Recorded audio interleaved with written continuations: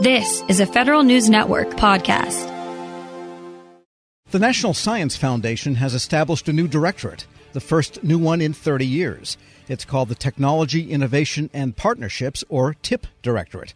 For what it's all about, here's NSF Director, Dr. Setraman Panchanathan. Dr. Panchanathan, good to have you on. Tom, this is great to be with you as always. And the NSF's new Assistant Director for Technology, Innovation, and Partnerships, Dr. Arun Jamchandani. Dr. Jamchandani, good to have you on as well. And we should say that you're not new to NSF, but new to this role. Welcome. Great to be here. Thanks for having us, Tom. All right, tell us about TIP, Technology, Innovation, and Partnerships. Isn't that what the NSF has always done? Tom, you're absolutely correct. NSF over the last more than 7 decades has made unbelievable discoveries possible, and those discoveries then translated into eventual technologies that have improved the quality of life as well as promoted the objectives of having a robust economy. Now, if you look at the DNA of NSF, I think the last time we spoke, Tom, I talked about this DNA of NSF being curiosity-driven, discovery-based explorations, synergistic and symbiotic with use-inspired, solutions-focused translations or innovations. And I said to you at that time that explorations make possible innovations, and innovations in turn make possible more explorations. This rich symbiosis is something that NSF has always, fostered and done a great job with. And there are many, many outcomes to speak for. In the interest of time, I won't go into that. But I also said to you that this is a moment for strengthening at speed and scale. And so this is about strengthening the outcome-based activities much more intentionally. How can we spread the geography of innovation to innovation ecosystems everywhere? How do we establish strong translation pathways?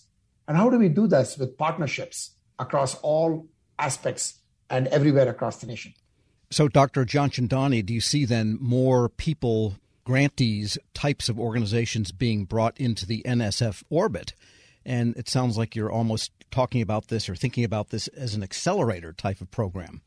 Absolutely. We're looking to try to get folks who are certainly have long been a part of the NSF research community, our academic researchers at institutions of higher education, community colleges all across the country, but we're looking to go broader as well, right? I think we're really deeply interested in, as the director described it, that outcomes-focused research. So what are the types of challenges, the societal challenges, for instance, the economic challenges that motivate research questions in key technology areas, whether it's artificial intelligence or wireless or advanced manufacturing or materials and so forth. And so can we bring some of those users, some of the beneficiaries of the research that we could be supporting to bear and into our orbit as you described it? So I'm talking about industry, I'm talking about state and local and tribal governments, I'm talking about civil society, I'm talking about communities of practice. Can we bring those stakeholders together with academic researchers, together with nonprofits, philanthropic organizations, to help motivate the research, to help shape and orchestrate the research that we're trying to support, and then to pilot, prototype, test out those research results in those very same communities and those very same ecosystems and learn from that, right? There goes, again, that iterative process that the director described. Are there any particular areas that you think need immediate attention? Like the climate is a high priority for the Biden administration. And I guess my secondary question is, in involving so many more people and organizations, how do you ensure rigorous scientific integrity and thoroughness that is the hallmark of NSF grantees? Yes, Tom, I think we'll have both societally motivating grand challenge-like problems. Like climate is a good example. Now we are emerging out of this pandemic, and that has shown us that there's a lot of need for how do we get fundamental science and the outcomes both happening at the same time, and that promotes the rich outcomes that we are seeing today playing out real time. So as well as that, we are also looking to technologies, emerging technologies like quantum or technologies like AI, advanced wireless, advanced manufacturing, advanced semiconductors, right? Synthetic biology, biotechnology. So you can think of all these as tremendous opportunities for us to build ecosystems of prosperity everywhere. Tom, last time we talked about, I said that talent and ideas are democratized and everywhere across our nation. How do we therefore build innovation ecosystems everywhere across the nation? It might be in a place, the best possible smart agriculture environment that we can build, right? And that then spurs a lot of entrepreneurship, new industries, as well as new talent being generated, both at the same time. We are speaking with Dr. Setraman Panchanathan, the director of the National Science Foundation, and with Dr. Irwin Gyanchandani, the assistant director for Technology, Innovation, and Partnerships. And if you look at the research areas just on the main NSF site, which I'm doing now, there are a lot of them: biological, education, human resources, computer, and on and on and on. Is TIP going to ingest some of these and own it? Otherwise, how are you going to kind of get along organizationally with people that already have deep research programs in a lot of these areas that you'll also be working in? I will just say one word and I will give it to Irwin to expand on this. When we envisioned TIP, we envisioned it as a cross-cutting directorate. You rightly point out all the existing directorates. The cross-cutting nature of the directorate is how do you leverage what is happening in those directorates and then rapidly scale and speed up the translation pathways. At the same time, it is also going to see how we can influence and energize more activities happening in the directorates so that we can get future technologies and industries of the future of the industries of the future, as I would say, all made possible. Irwin? Yeah. So, Tom, just to build on the director's comment, success of TIP is dependent upon partnership with all of the existing directorates. The directorate characterized it as a horizontal. You can characterize it as horizontal. You can characterize it as building the relationships with our colleagues in the biological sciences, in the computer sciences, and so forth, to really put a spotlight on the use-inspired, solution-oriented aspects of the research, to double down on that, and then, as the director said, to accelerate the translation of research results to practice. If I can, I'll come back to something you asked a moment ago, Tom, about partnerships, and this means bringing in folks from a variety of different communities. How do you ensure the rigor of the science that you're supporting? So let's talk about that for a quick second here. First, I'll give you an example of the kind of collaboration that we hope to engender through this directorate.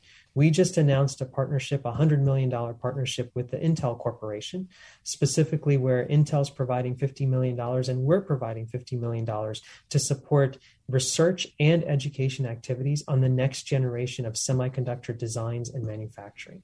That is what's necessary to help us sort of maintain and grow U.S. competitiveness for years to come. And that's the kind of partnership that we hope to get out of this. And absolutely along the way, we'll have our rigorous merit review process. We'll have expertise drawn in to ensure that we are funding the best ideas, the brightest ideas with that type of rigor. That particular one interests me, the semiconductor, because all of the leading edge work is done for gaming at this point. That's where you get to the sub-nano and the nano types of etching and so forth, whereas, say, U.S. military chips use the old big fat pathways, relatively speaking. It's all microscopic. But it sounds like a program like that could in some way help the chip shortage in the long term and also bring back an area of manufacturing developed in the United States in the first place, where the first transistor was made, and maybe get us back where I feel we should have still been after all these years.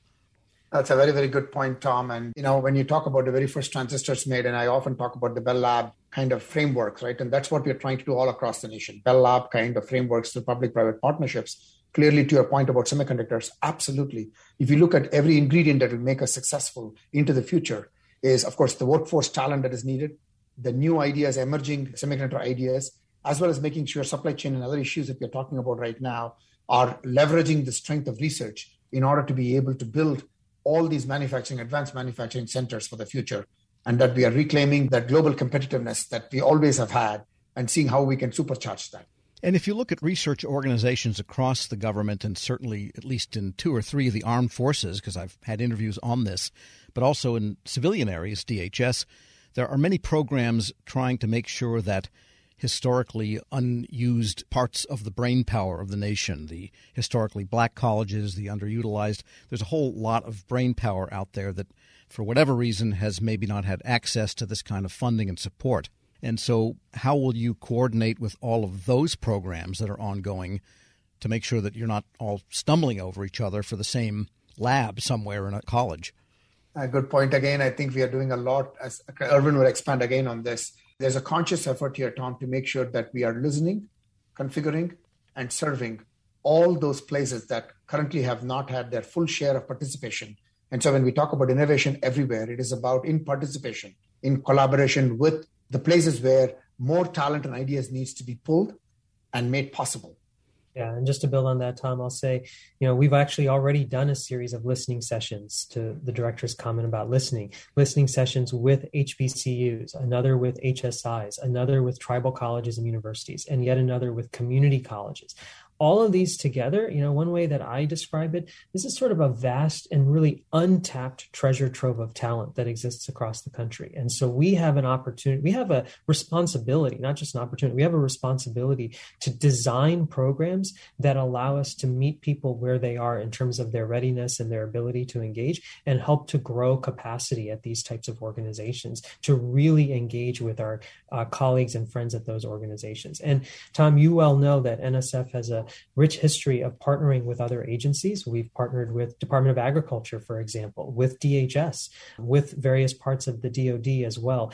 That's why partnerships is in the name of this directorate, in part, right? Because we want to be able to ensure that we are dovetailing with the efforts that they have and really creating the symbiotic relationships and efforts that will help us boost up capacity building at these different organizations. And I had a question about another cross-cutting kind of direction, and that is the establishing translation pathways as one of the lines of effort, because there's this whole gigantic ecosystem of the Federal Lab Consortium, and then as your website mentions, there's other ways that get technology out into the marketplace, America's Seed Fund, the NSF Innovation Corps, and so forth that's already there. So equally true that you'll try to work in with those groups that might be pursuing similar technologies through different channels, but the idea is to commercialize it all at some point. Absolutely. I mean, that's why we talk about partnerships. Partnerships also begins with other agencies that also have programs like the SBIR STTR. As you know, SBIR STTR was birthed at NSF. Now I'm so thrilled that it is everywhere. In the 70s, it was birthed. Likewise, I-Corps was birthed at NSF, and now it's proliferating into other parts of the nation, so through other agencies too. So I think we are very thrilled about that. And so those are going to be scaled, Tom, no question about that. And also in partnership, they're going to be even more.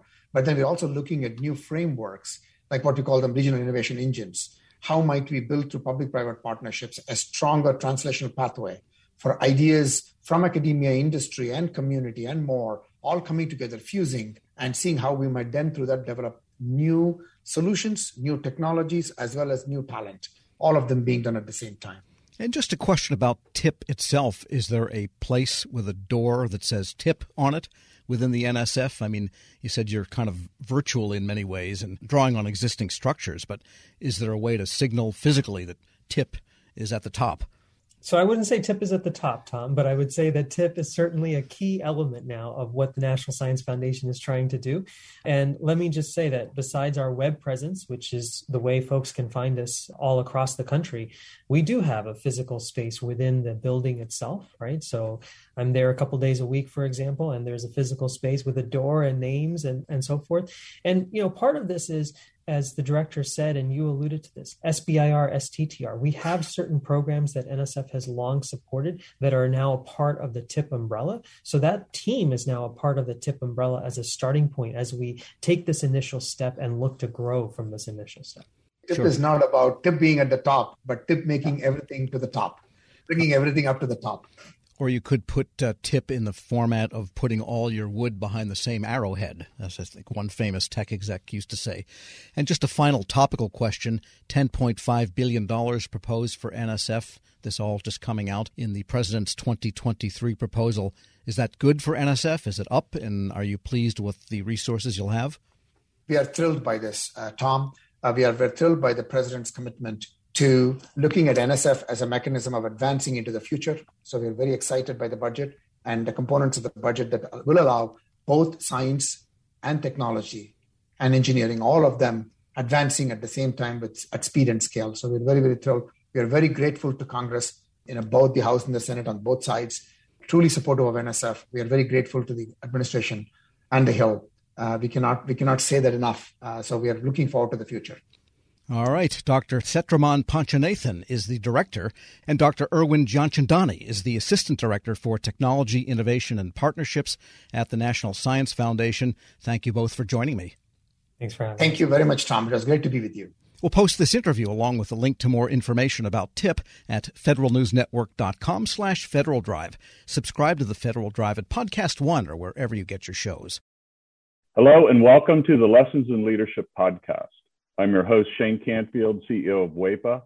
And today I'm thrilled to be joined by Melissa Bradley, the founder and managing partner at 1863 Ventures, an investment company focused on bridging entrepreneurship and racial equity and accelerating new majority entrepreneurs from high potential to high growth. Additionally, Melissa is co-founder of Venture-Backed Eureka, a community where small businesses gain unprecedented access to the expertise needed to grow their businesses, and has more than 20 years of entrepreneurship, investment, and leadership experience. Melissa, welcome, and thank you for being here. My pleasure. Thank you for having me. Who is the first person that you remember looking up to as a leader, and what was it about them that inspired you? So there are actually two people. The first person personally was my mom. She was a single parent. And what I realized is that she was the leader of our household, but she was also the leader of our community. She was a staunch advocate for children's rights in public schools, making sure that we got a quality education.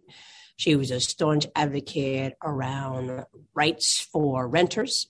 We were not in a financial position that we actually ever owned a home, but she made sure that people who lived in various types of housing, we were in regular housing, the people who were in regular housing, public housing, she made sure that their rights were advocated for, and really just always kind of looked out for, I'll use air quotes, the little guy, although we were the little guy. And then I would say she was a huge advocate of older folks. As part of her job, she worked during the week in a full-time job and then cleaned houses on the weekend, but also took care of elderly folks and a staunch advocate for elderly rights.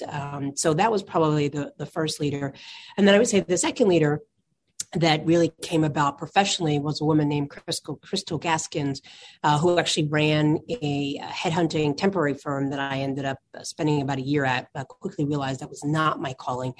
But in a world where you are constantly managing the powers that be that want to hire all these people and move people around, and the folks who are sometimes in vulnerable positions and obviously seeking a job, she would always manage to treat everyone with the ultimate respect. And part of the business was actually managing hotels and getting service workers to show up.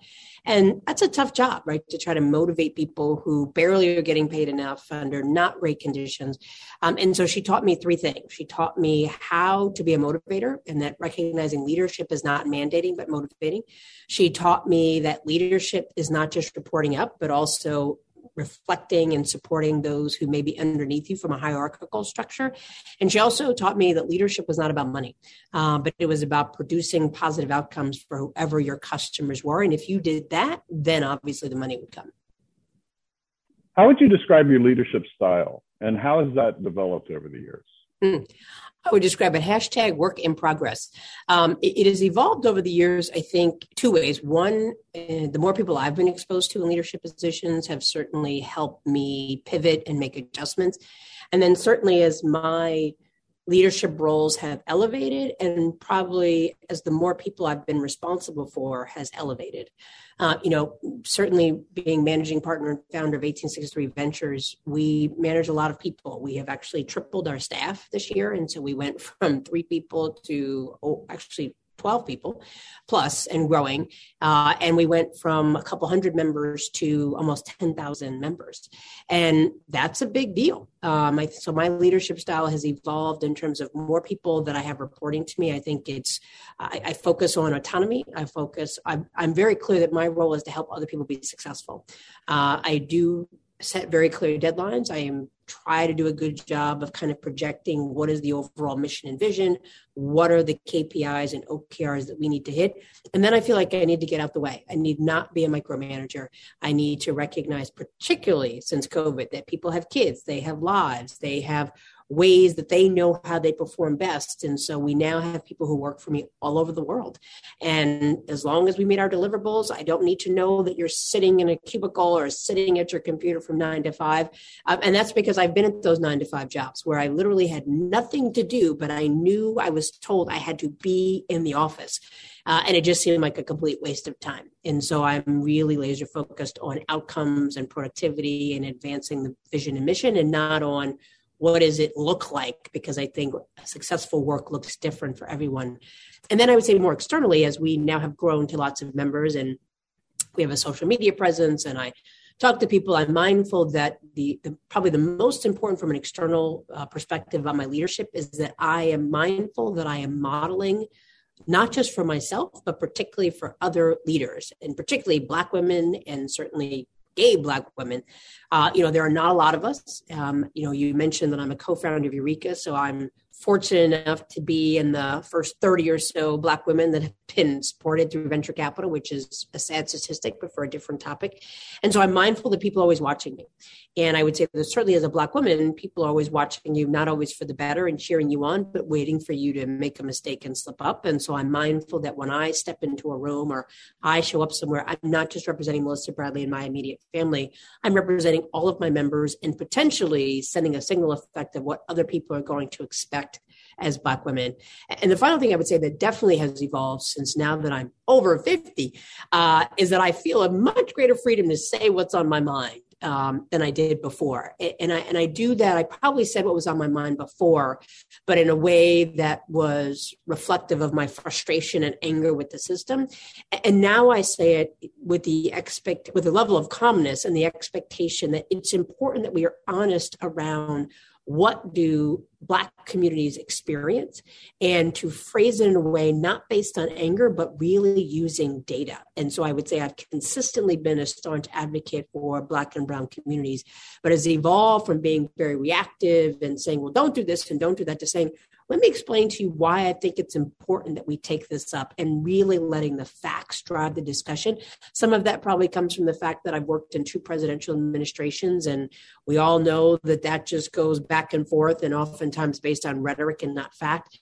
And having 6 kids in a world of social media, I think there's something, the art of conversation based on facts and data has devolved to opinions and pundits. And I think that's a challenge around leadership, because your job is not, in my mind, to convince people, but to inform people and allow them to make decisions for themselves.